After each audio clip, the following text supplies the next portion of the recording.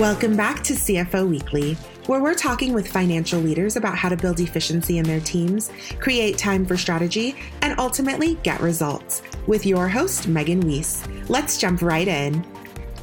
Today, my guest is Jeff Lasher. Jeff has been a public company CFO twice and is now in his second private company role. While primarily in roles of multi-unit companies, his present position is with a consumer products company that operates globally.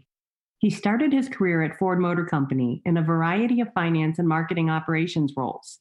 He continued in automotive-related companies that rented and sold vehicles during his mid-career roles before moving into executive leadership roles. 10 years ago, he was appointed CFO of Crocs, Inc. during a troubled time for the footwear company. The executive team broadened the global reach, developed a strong direct-to-consumer business, and rebuilt the brand. Mr. Lasher then moved to the CFO of West Marine, an outdoor retailer based in Santa Cruz, California. The team there expanded e-commerce operations, built a strong balance sheet through cash management, and focused capital investments that improved operating performance. Following a successful sale to private equity, Mr. Lasher moved back to Colorado and worked for a private equity-backed multi-unit service company. In 2020, that business was rolled up to an automotive services company and went public through an IPO in 2021. Since 2020, Mr. Lasher has led the finance function of Corvin, a private wine accessories business. Recruited to work there by an old colleague, he now leads a global team and is an active part of the executive leadership at Corvin. Hi, Jeff. Thanks for taking the time to be here with us today. Thank you, Megan. It's good to be here. Yeah, as a seasoned CFO with varied experience, I'm really looking forward to getting your perspective on the role and how it differs from one organization to the next, as well as some pointers that have helped you succeed along the way. So let's get started. Great. First of all, tell me about your career progression. How did you get to where you are today? Yeah, I was very fortunate to start off my career at Ford Motor Company and the finance group there, which was really focused on business analysis, planning, resource efficiency.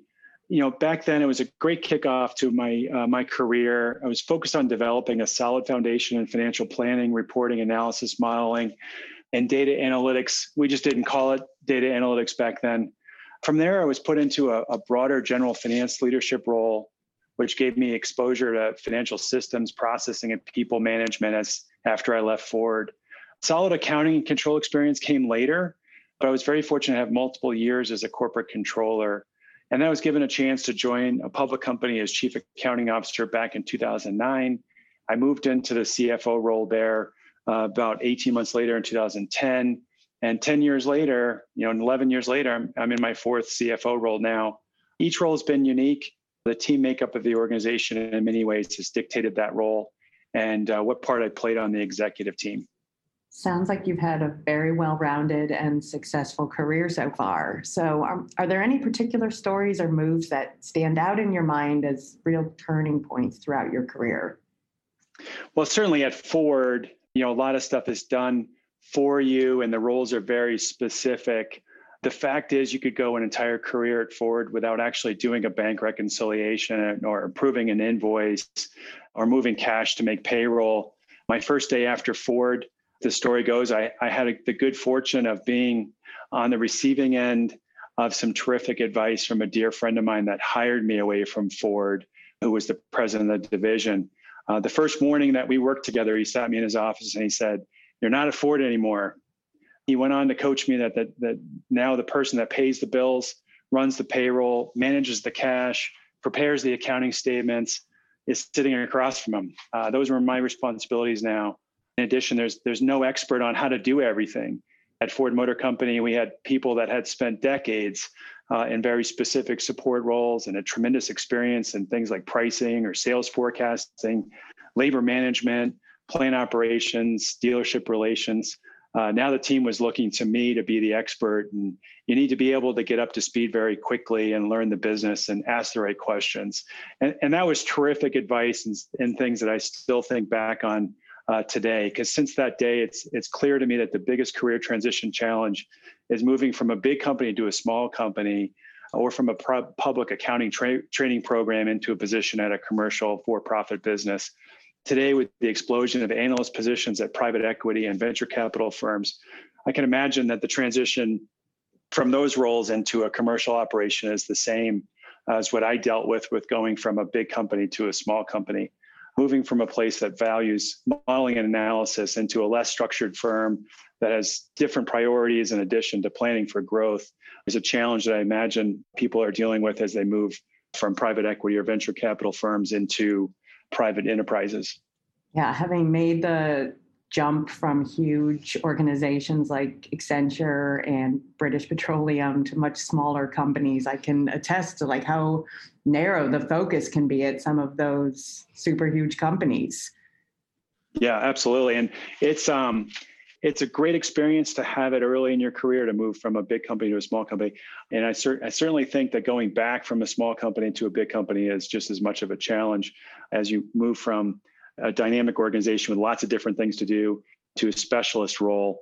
That would be a challenge as well. And I imagine some people do that. I have never done that. I've always been moving from bigger companies into smaller and smaller companies because I do find the smaller companies really refreshing and really in general a great place to work as you're defining out the priorities and really looking for how you can add value within the organization. Yeah, definitely agree. So what does your current team do at the organization you're at now? Yeah, the team now is responsible for all the classic functions of finance. So accounting, controls, reporting, analysis, modeling, planning. We spend a lot of time analyzing the business. We help the business with pricing, packaging, the promotional cadence, the spend that we put forth on the marketing side. We manage the cash and the tax planning. Globally, we have operations throughout Asia and in Europe. So we have some challenges on the tax side that we have to keep abreast on. And we help the business with the supply chain, the technology, and HR side of the administration as well. And we really help to plan the non-revenue components of the business in addition to the revenue generation components of the business. Definitely sounds like your team wears multiple hats. Yeah, for sure. You know, as a small company, you have to roll up your sleeves and make things happen some days. Yep. So as you've detailed, you've worked for a wide range of organizations from big to small and public, private, and PE capital backed. So what have you enjoyed about each of those environments and what did you find most challenging?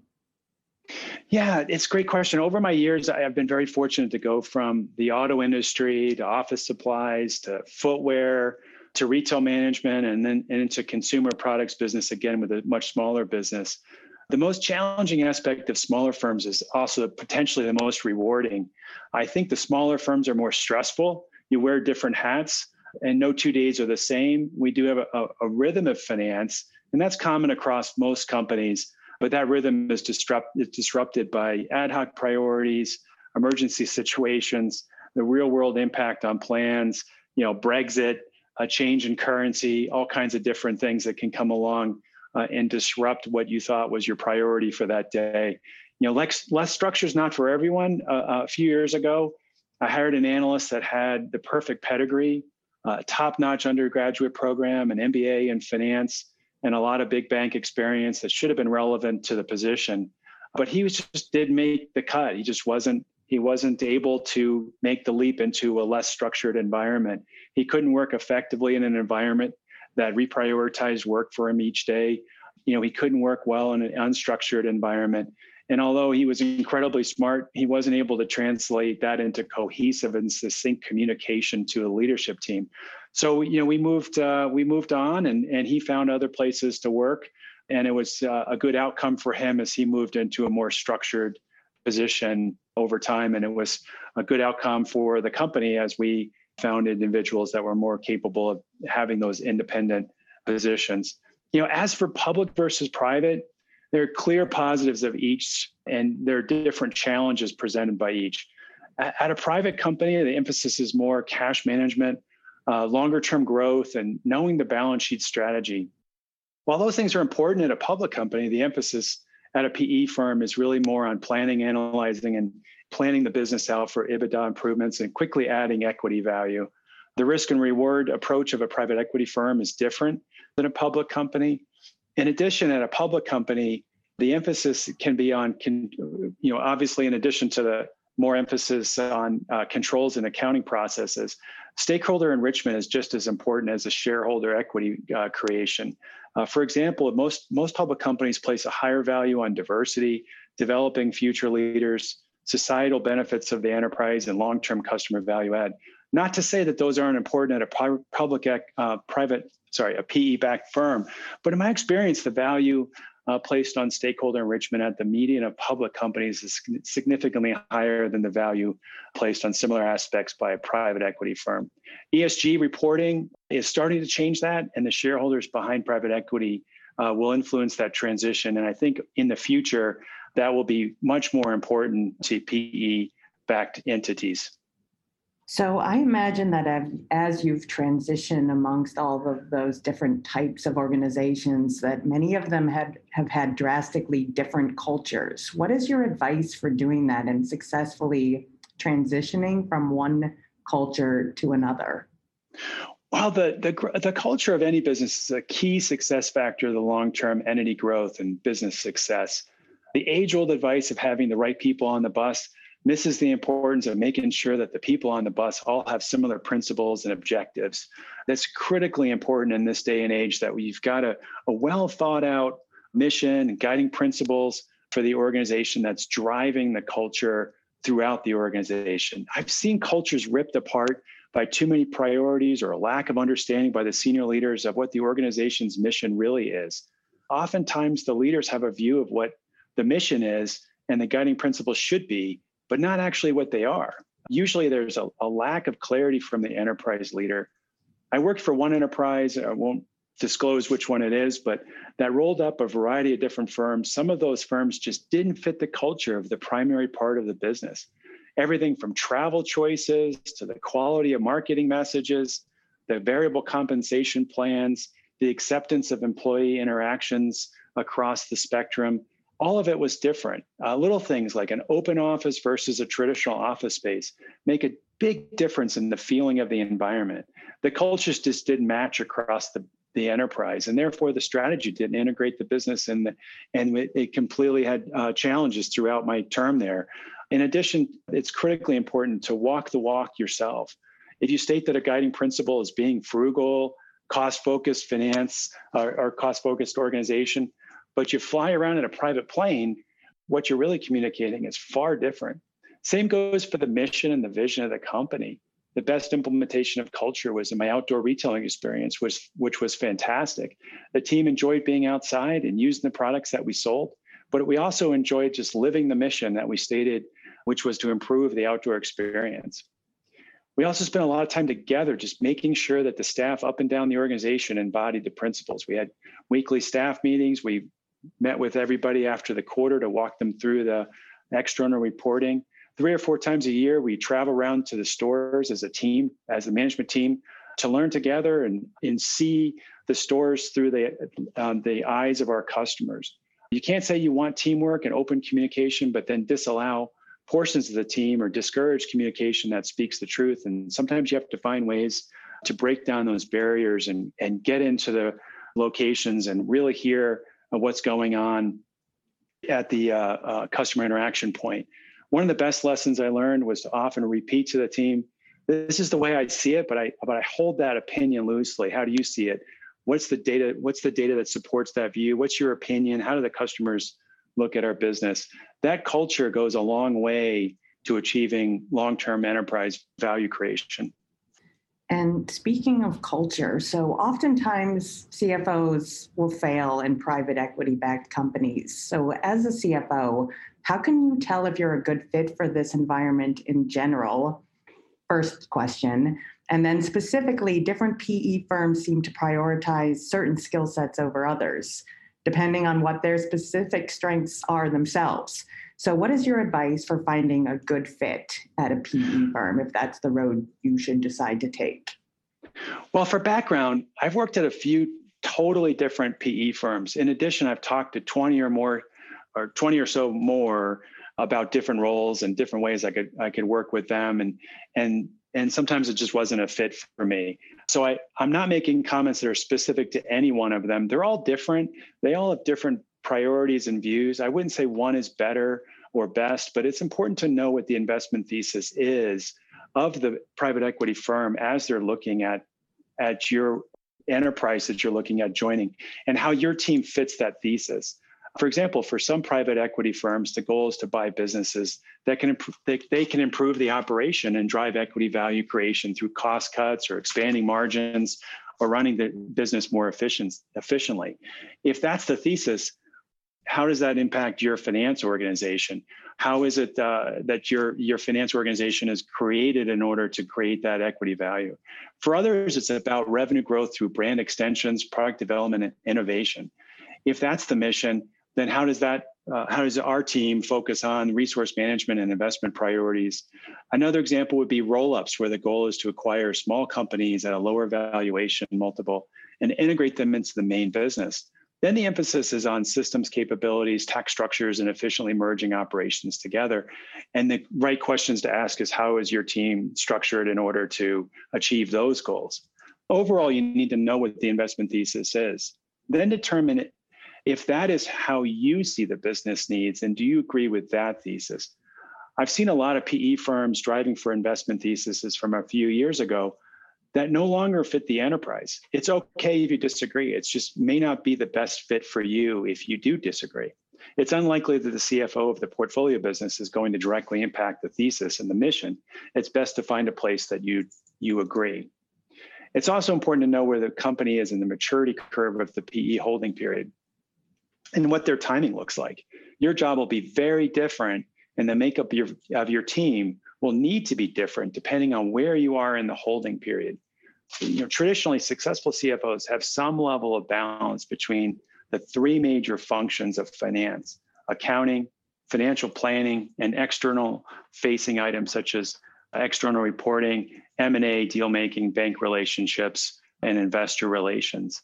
Obviously, there are other ways that CFOs create values through tax and treasury, but those three are the backbone of a good finance team.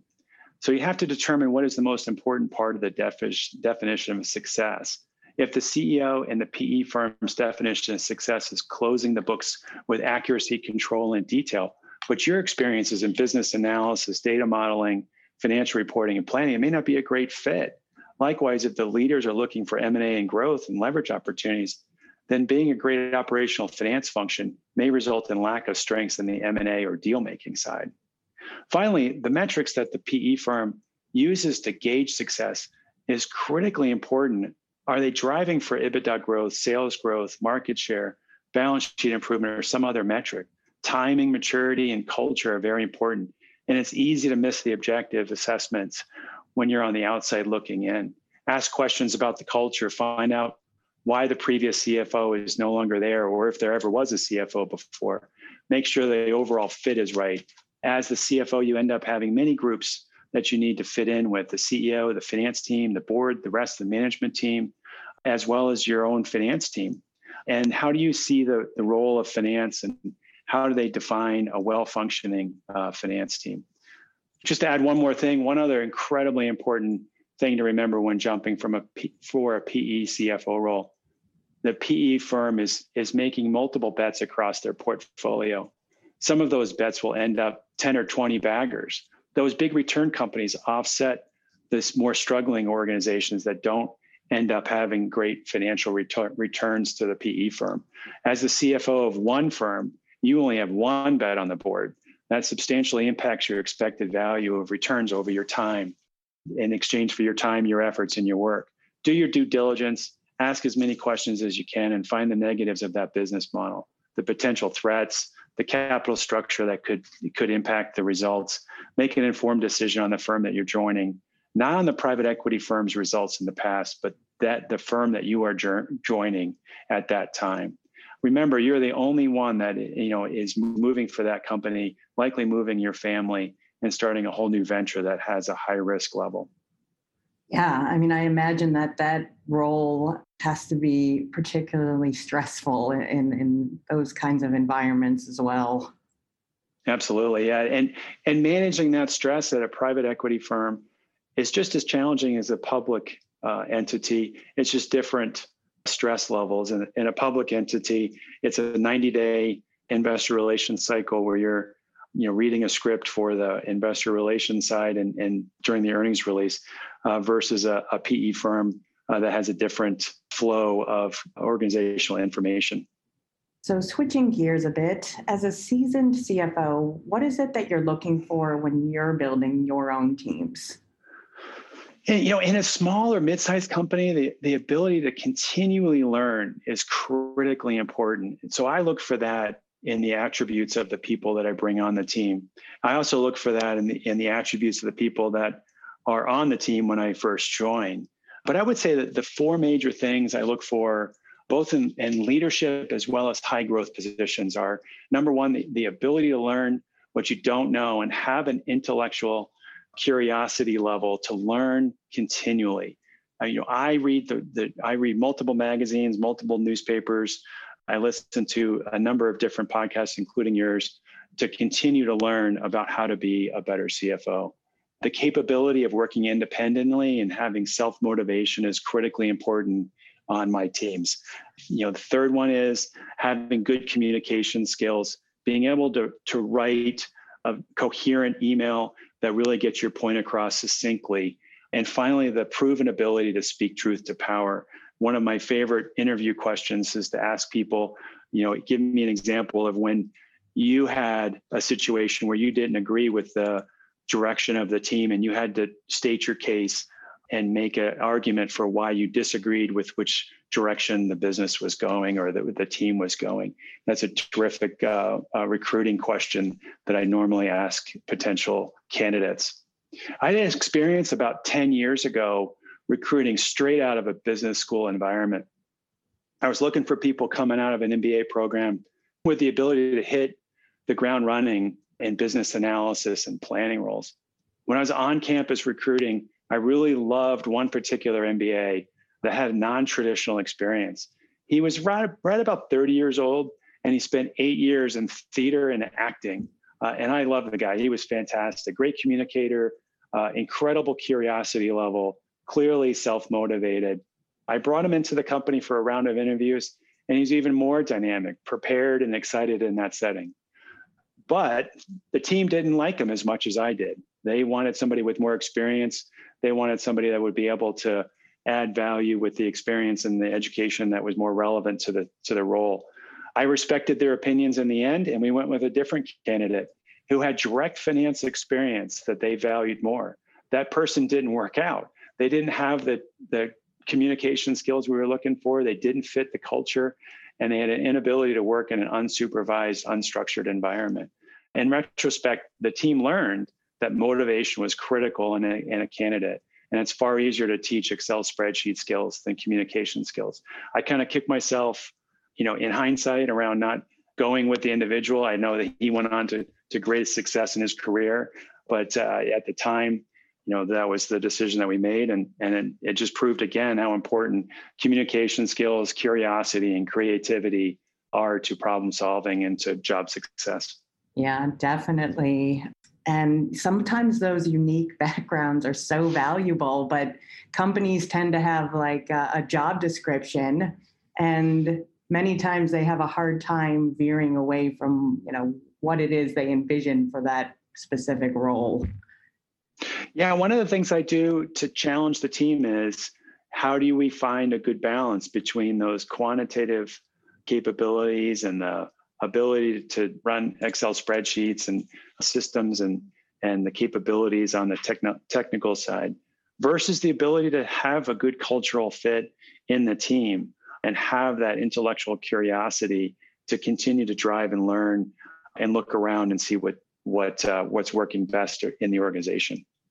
So how can we identify our own weaknesses? I feel that people often want to try to surround themselves with other like-minded people, but how can we build a team that will compensate for our own personal weaknesses? And how do we get comfortable with people who might not agree with us or who might outshine us in one way or another? Yeah, it's incredibly important to be self-aware, ask for feedback, but do it in a way that's instantly non-confrontational.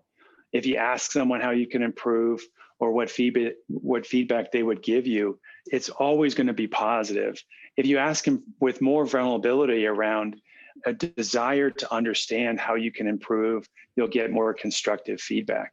For example, you can ask the peer leaders, chief operating officers, other SVPs, in your experience, what qualities of a finance team improve the organization the most? How does my team and my attributes compare to that experience? What should the team focus on to improve the organizational results? What resources are missing? What areas are over-resourced or too detailed? I've had a number of people over the years that I didn't agree with per se, but asking the right questions and spending time listening can at least bridge that gap. I've never been too concerned about hiring people that are going to outshine me. My job in a company is in part to recruit the best people. And how do I encourage them to succeed? If that means they're better than me over the long term, that's the best result. If I'm the smartest person on the finance team, then we probably have a big problem. I'd much rather be around people that are pushing the finance team to be better, more efficient, more helpful, and more thorough. Again, that intellectual curiosity, bringing that knowledge gained from others to bear at the organization that you're working with. You usually have a vested interest in the success of the entity. So having a better, more talented team is always beneficial to that financial interest. And as a leader, how can we influence those around us? What skills make someone a better influencer? And can these skills be learned, or is it something you have to be born with? Yeah, that's an area that's my own personal weakness. To be honest, I tend to come off sounding like a professor, and I hope certainly in this interview I'm not coming off sounding like a professor as well. I'm working on it through asking questions, and I was fortunate to have an executive coach about 20 years ago. When the company lined him up, I actually took it as an insult. I didn't think I needed an executive coach. What I didn't realize is that my auto industry blood wasn't playing well in a smaller, more collaborative environment that valued teamwork and interpersonal experiences over analytical capabilities. The executive coach was a fantastic experience. It saved my job at that enterprise, and it's paid dividends for the past 2 decades. And I didn't have to pay a penny for it. And I still remember the key lessons. Number one, ask questions and probe for helpful insight and rationales rather than lecturing about a problem and its solutions and reaching a conclusion. It's far better to get the team engaged in problem identification and solutions as a group. Number two, manage the airwaves. Make sure that you have a positive message in addition to challenging the business. The team long remembers when the CFO celebrates a job well done, way more than when the CFO identifies a problem. Number three, you're always on stage. One of the big differences between being a VP of finance or a controller or leading the tax department and being the CFO is being on stage from the moment you walk in, or nowadays, from the moment you log into Zoom. Your body language, your actions, your remarks are being watched and amplified. I've too often forgotten that, and I've gotten burned. Once, when we were rolling out a new software solution, I asked some questions as to why it wasn't hitting the metrics, and the team talked about learning curve issues and documentation. I totally quipped and lost the control of the airwaves, which when I said that, I thought that sounded like we weren't doing a great job of training. That rippled through the organization that the CFO complained about the training team. Not completely my intent. It was about the finance team as much as it was the training team, but the damage was done. So I still struggle with that, and I work hard on that to make sure that I recognize that I'm always on stage. Number four, I act presidential, and people forget that. You have to remember that you're on stage, everyone's looking at you, and your buy-in and positive attitude are obvious. You can't tell people to buy into a program or be enthusiastic of a new venture or a new enterprise system without being excited yourself, controlling the emotions, watching your own blood pressure, and keeping cool in the face of pressure. And finally, being vulnerable.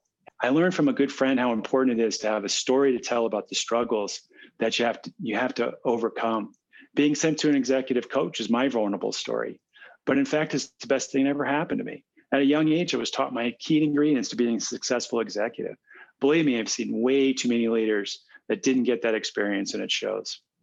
Yeah, those are some really great lessons you got from that coach. Yeah, absolutely. And still remember them to this day. It's been almost 20 years. So how can we mentor those who work for us to become the leaders of the future? And what qualities does a good mentor possess? Yeah, I found it's easier and more rewarding to be formally the mentor of people outside of finance. I know that sounds counterintuitive, but I just have found that it's just better to be a mentor outside of the finance function. Not that I don't take it seriously to be a good mentor of leaders inside the finance function. And I certainly hope that I've done that and been able to be objective on the outside of their career looking in. A lot of non-finance managers struggle with key leadership attributes that their supervisor may not see either. I was put in a position to be a mentor of a product development lead at a former company.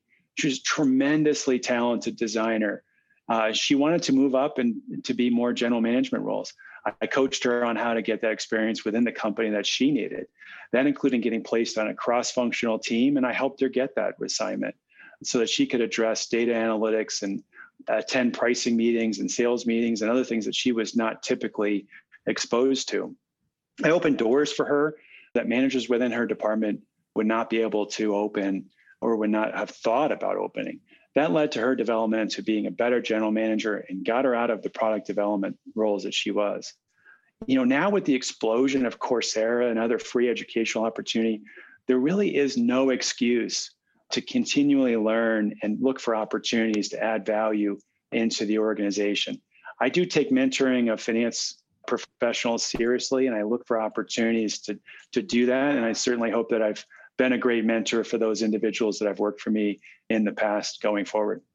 Yeah, mentoring is so important and paying it back or paying it forward. And it's something that a lot of us probably forget about in our busy day-to-day lives. But absolutely. And the need to, just to, reemphasize it, the need to look for opportunities to help people outside of finance with their finance acumen, to help the organization with diversity and roles for younger individuals that have less experience, and in putting them into stretch assignments and looking for how the CFO can really add value to the overall enterprise, not just the finance function.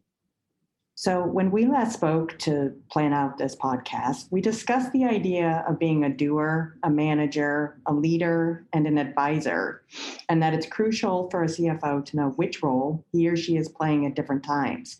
Can you expand on this for our listeners? Yeah, with small companies, you can't delegate everything, nor really should you. With a small business, it's important that you recognize that what items you can delegate, what is the capacity of the team, and what items should you hold on to. This last weekend, I spent time working on the board presentation that we prepared for yesterday's meeting. I helped with the models. I inserted a few new slides that told the story better. There were a few aspects of the business that I hold as the doer role. Those include variable compensation tracking and hiring planning.